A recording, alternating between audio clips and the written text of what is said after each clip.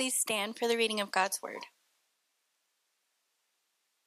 We're going to be in Micah chapter 5, verses 2 through 5 today, and that's page 779 in the Bibles around the room.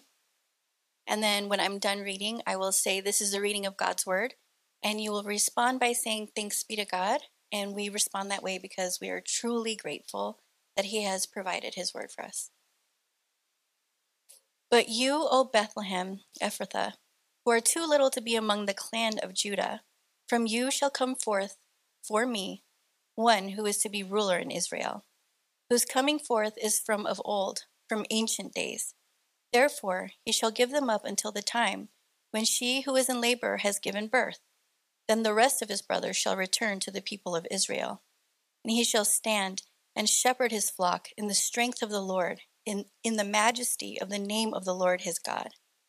And they shall dwell secure, for now he shall be great to the ends of the earth, and he shall be their peace." This is the reading of God's Word. Let's pray. Lord, thank you for fulfilling every promise, finishing every work, so that we can become complete and completely in you. God, I pray that you humble our hearts, quiet our minds, open our ears, and focus our gaze upon your majesty. Let us feel your peace today, God. Speak through Pastor Kyle as we move through the word. In Jesus' name, amen. Amen. Thank you, Casey. Please be seated. Good morning, everybody. Love you, church. So grateful to be a part of this church. If you're a guest with us, welcome to this church. It's awesome to have you. You might be somebody investigating churches or basically investigating Christianity. And either way, you're welcome here. We like to open up the Bible. We believe that the Bible is God's written word to us. And we're in the book of Micah today. Now, Micah is one of those books that is hard to find. So if you didn't have it, you couldn't find it during the reading, open up now, grab one of the Bibles around you, and go to page 779. That's where you're going to find Micah chapter 5. Micah chapter 5. This is the season of Advent. And Advent means the arrival or the anticipation of the arrival of a very important person. And that's what Advent is. That's what the time leading up to the holiday of Christmas is for Christians. It's a season of Advent. It's a season where we anticipate the celebration of Jesus' first coming, but where we also look forward to Jesus' second coming. So where we exist in history today is we exist after the time where Jesus came to live on our behalf and to die for our sins. But we exist in between the time where he's going to come again, where he's going to come and get rid of sin altogether, and he's going to restore this broken world. And so we both look back to Jesus' first advent, and we look forward to his second. And that's what this holiday season is all about. So imagine if you were visiting another country, and you go to the other country, and everybody's speaking a different language, and so you don't really understand anything, but you look around and you see pictures. And there's a holiday coming up, and there's pictures of a baby. And it's a baby lying in a little manger. And there's shepherds standing around it. And people that look like kings standing around this baby. And they're just looking at this baby. And you're wondering, what the heck is going on? And then you drive around and you see people handing out signs or stickers that say, "Remember the true meaning of this holiday coming up," and it has to do something with this baby. And you turn the radio on, and there's songs about this baby. What would your natural response be? Who the heck is this baby? Who that baby? What child is this? That'd be the question we'd be asking. And that's the question we're asking during this Advent season. What child is this? See, sometimes we become so accustomed to all the things that we do that we forget to ask that question. But every Advent season, we need to be asking that question. What child is this? Last week, we talked about that this child, this baby in a manger, is God in the flesh, the one whom he promised in Genesis chapter 3, verse 15, who would come and defeat evil. He's the head crusher of evil. He's our champion. And this week, we're going to talk about that Jesus is our shepherd, which is why you have candy canes on your seat. Or maybe they're in your stomach now because you ate them, but they were on your seat. Does anybody know why we have pass out candy canes at Christmas? Because it's a J for Jesus. That's not true. That's not true. We pass out candy canes because they represent the fact that this baby in a manger is our shepherd, the shepherd provided by God, and it's shaped like a staff, hence it's a candy cane. And the white on the candy cane is made for us to remember that because of the shepherd, we are pure of our sins. But the way that we become pure is there's traditionally 3 red lines on your candy cane. I think these ones have 4, but there's traditionally 3 that represent that the God, the Trinity, has provided salvation through the blood of the cross. And so that's what these represent. And because of that, we can now have peace with God and peace in this life.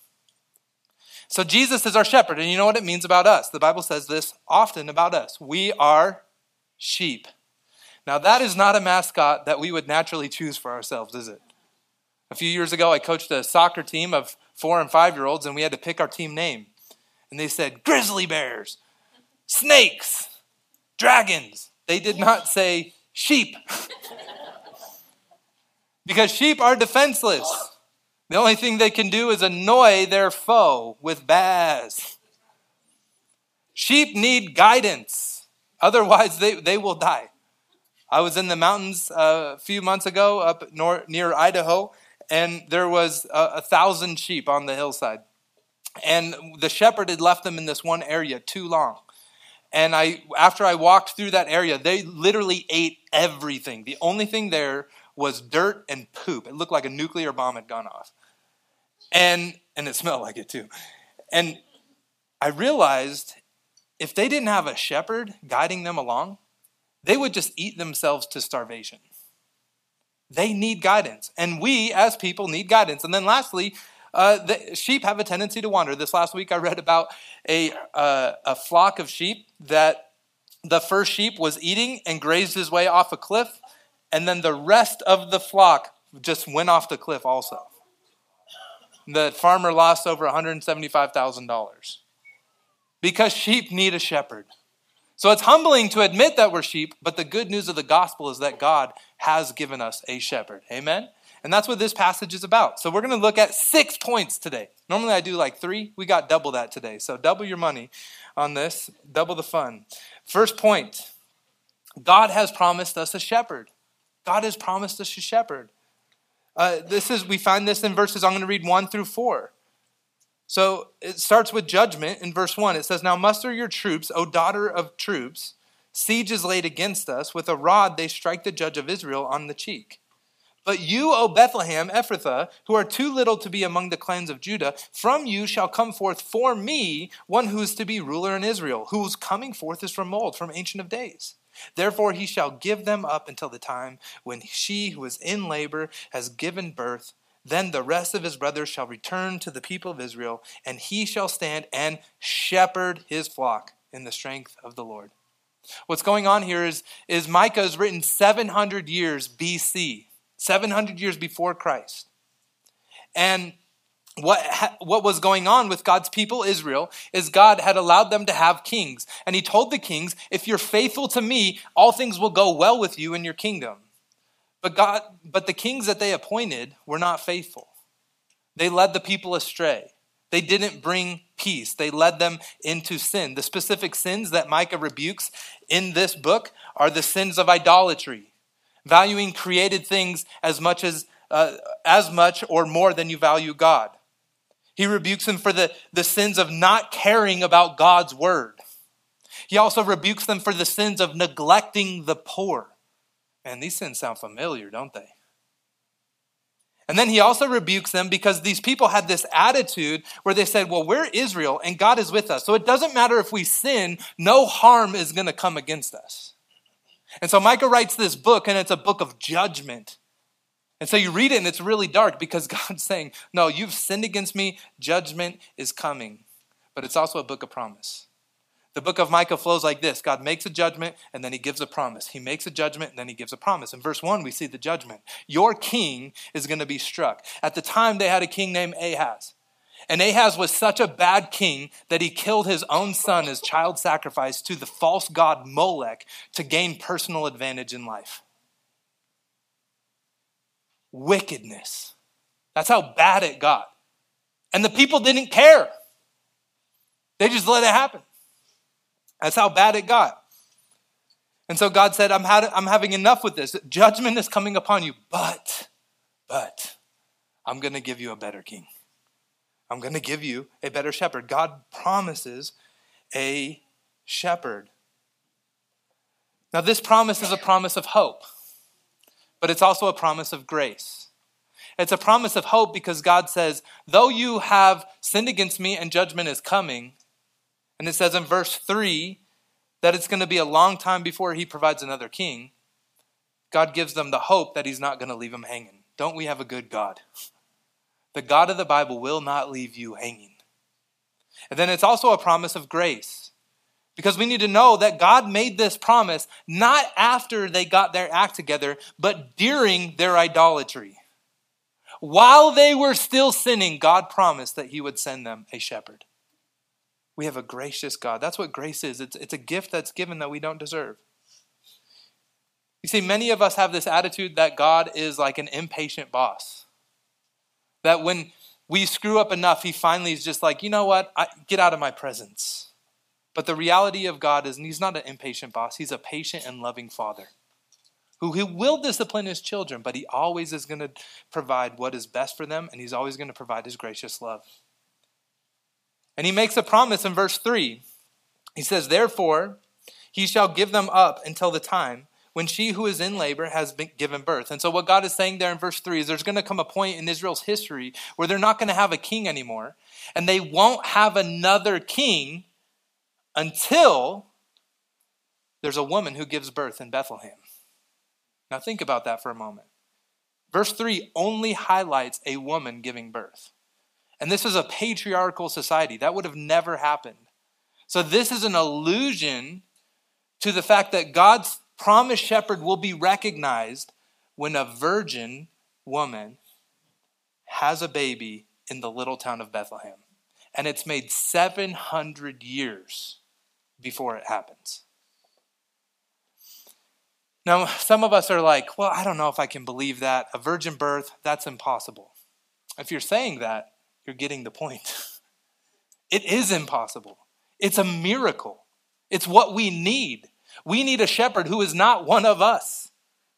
But we also need one who is one of us. We need one who's one of us, but also from God. And that's who this baby Jesus is. He's from us. He's from the woman, but he's also from God. And then secondly, some of us have this idea, or we've been taught maybe in college, that Jesus is nobody special, but he knew the Old Testament promises as a Jew, and so he went around his life fulfilling those promises to dupe people into following him. But this is a promise of where he would be born. And you know what you don't get to choose in life? Where you're born. And so this is actually a testimony that God is faithful to fulfill his promise. Even Mary didn't want to go to Bethlehem. Mary was in another city far away, and she had to go to Bethlehem because Caesar, Augustus at the time, had called for all people to return to their family's place of origin so that they could do a census. And so God forced the hand to bring about this shepherd in Bethlehem.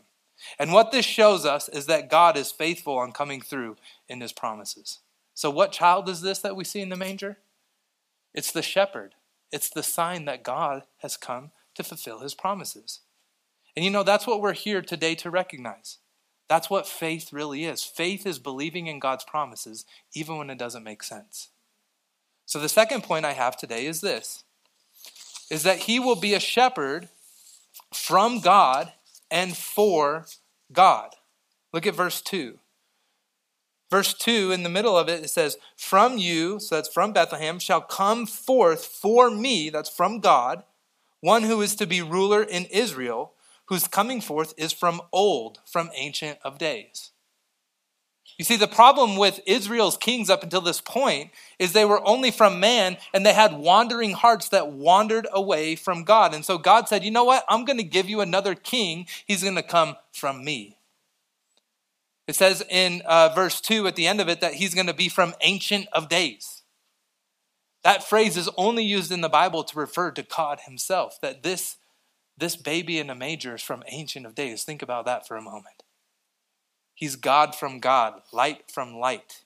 He doesn't have a beginning because he always was, and he always will be. And he's also going to be for God. It says in the middle of verse 2 that he's going to come forth for me, God says. And what that means is he's saying he's going to shepherd on my behalf with my heart. Perhaps this is why he was born in the city of Bethlehem. Bethlehem was famous only for one thing. It was the city where the great King David was born. And the great King David was famous for having a heart that loved God. And so God is saying in this that I'm going to give you a shepherd who has a heart for me. He's going to lead with my truth. He's going to lead with my love. He's going to lead with my justice. He's going to be unlike anything this world has ever seen because he's going to be from me. So the people reading this, as they were looking at the horrible King Ahaz, who led astray the people and didn't care for the poor and killed his son for his own personal advantage, are reading about a child who's going to come and do the exact opposite, who will lead them into right worship with God, who will care for their poor souls, and who won't kill his son for his own advantage, but will lay down his own life for the advantage of the people. And this is why he goes on to say further down in verse 4 that he will lead in the majesty of the name of the Lord his God. The word majesty is where we get that idea of majestic or wonder or awe or something impressive. And this is a promise that when this child grows up, he is going to, everywhere he goes, he's going to touch and people are going to recognize the majesty of God. So no wonder crowds of tens of thousands of people flock to Jesus because they never heard anybody teach like him. And they could sit there and listen to him all day long. It's kind of funny when you read the New Testament and you read these stories about Jesus. These people would go to him. They would leave their city. Whole cities would just leave to go seek Jesus, and they would listen to him teach all day long. They wouldn't eat breakfast, lunch, or dinner. I never think about skipping those meals. But something about his presence made them forget time altogether. It was wonderful. It was majestic. And it says here in verse 4, he says, he shall stand and shepherd his flock in the strength of the Lord. And that word Lord is in all caps. And so when you read the word Lord in all caps in your Old Testament, it means the word Yahweh. It's the covenantal name that God has given to his people. Now say his name with respect. Let's say it together. Yahweh. The covenantal name of God. God doesn't reveal his name as Yahweh till Exodus chapter 3, when he delivers his people out of slavery in Egypt. And when he did that, he brought on miraculous plagues. He divided an ocean so his people could walk through. He defeated the army of Egypt. He led them into the wilderness and they got thirsty and hungry. And so he had Moses strike a rock and water flowed from the rock. He rained down bread from heaven every day. He brought quail in so that they could eat meat. When they wandered around and other nations came against them, he fought their battles for them and defeated them. This is the power of Yahweh. And so when they say here in Micah that this boy is going to grow up and he's going to shepherd in the strength of Yahweh, that's what they were thinking about. There's going to be a shepherd who by his word can heal diseases. Who in his presence demons flee. And isn't that what we see in the story of Christ? Through with a touch, he can multiply food to feed thousands. He can calm storms. There's a time when the disciples are on a boat with Jesus and the storm gets really crazy. It's really bad because half the disciples are fishermen and they decide that they're all going to die. But Jesus is what? Sleeping. Because he's Yahweh. He ain't scared. Can't scare Jesus. And then he gets up and he looks around and he sees the storm and he says, shh, be quiet. And guess what happens? It does. And so then they ask the question, what man is this that the wind and waves obey him? Isn't that the same question that we're asking today? What child is this? He's the Lord. He's Yahweh. He's the shepherd who's come to lead us in the strength of the Lord. And I believe that Micah is writing this through the divine inspiration of the Holy Spirit so that we would read this all these years later and have wonder in our hearts for this child. But I wonder if we've become too busy to wonder. I wonder if we've become too familiar with the little things we do and the busyness of our lives to just have awe of God. The third thing he will be is he will be our ruler. Verse 2 says it very clearly. It says, from you shall come forth for me one who's to be ruler in Israel. Ruler. In the ancient Middle Eastern times, the kings were called shepherds because their office was king, but their job was to shepherd, to care, to lead, to guide, to feed, to protect. But they were still kings. And a lot of people in modern Christianity want Jesus to be our shepherd, but we don't want him to be our ruler. And you can't separate the two. We like to think of Jesus as a good guy or a good example, or a life coach to give us good suggestions, or a therapist to make us feel good about ourselves, or a consultant that's only sought out when we have major needs. But that's not who Jesus is, church.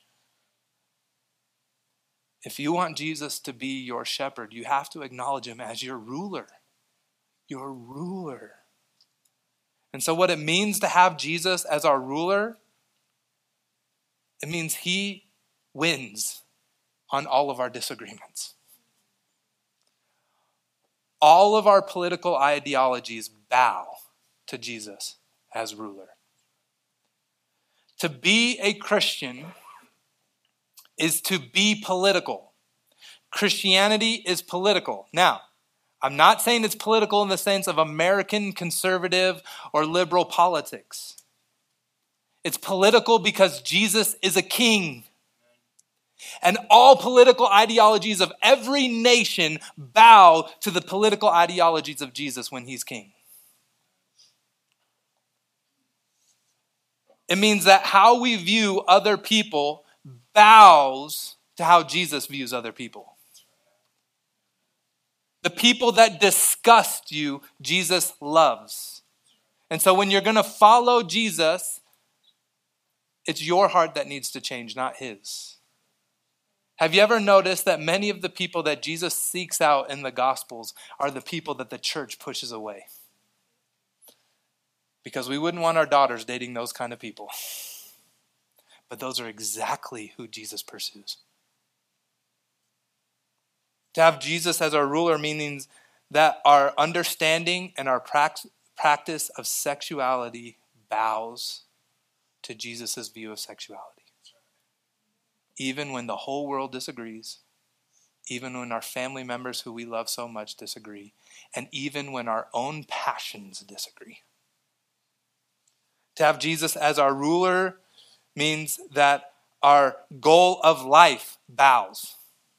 The suburban goal of life is not to become rich, but we do try to make our own little comfortable kingdoms, don't we? But that bows to Jesus, whose goal of life is to glorify God at great sacrifice.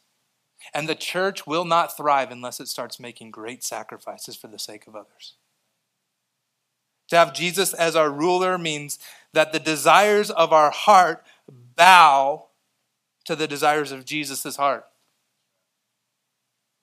So when your heart says, do this, it will make you happy, but it disagrees with the Bible, you know what you do if you're a Christian? You say, well, my heart's lying to me. I'm going to go with the Bible because Jesus is my shepherd. When you want to lie at work because you screwed up and you can get away with it, you bow and tell the truth because God's word calls us to tell the truth. When you know that you're doing something that your heart is saying you want to do and everybody's saying follow your heart, you say, no, I'm going to follow Jesus and his heart. We bow. He is our ruler, church. Now, it might sound off-putting to a selfie culture. But remember, we were made for this. The Bible doesn't call us shepherds. It calls us sheep. And it calls him our shepherd. And whenever creation and the creator are in alignment, the creation is most satisfied. Whenever you're operating how you were supposed to operate, you're going to be satisfied. So think about it like this with your body and food. Your body is created to eat healthy food, proteins, healthy starches, vegetables, even though a lot of them are really gross. Fruit. When you eat those things and you drink a lot of water, your body feels more satisfied. What if you said to your body, you know what? I want to eat ice cream. And you ate ice cream for breakfast, and you ate it for snack, and you ate it for lunch, and you ate it for dinner, and you ate ice cream for second dinner, and you had ice cream all day long, how would your body eventually feel? Dissatisfied, unhappy, because you weren't created to live like that. And as Christians and as people, we were created to have a shepherd, and Jesus is our shepherd. We were created to have him as our ruler. And so we will be most satisfied when he is most glorified in our lives. And the reverse is also true, as John Piper says, that God is most glorified when we're most satisfied in him. Maybe the reason that you feel so empty this Christmas season is because you are trying to sit on the throne of your heart instead of letting him sit on the throne of your heart. And maybe this is the whole mission of Jesus' ministry. In Mark's gospel, his first words during his ministry are repent, for the kingdom of heaven is at hand. And that word repent just means put me on the throne of your heart and take yourself off. He is our ruler, church. And our gospel witness in an increasingly dark culture will not shine bright unless we make Jesus our king. The fourth thing is that his greatness shall be to the ends of the earth. In verse 4, in the middle of it, it says that God's people shall dwell secure. For now he shall be great to the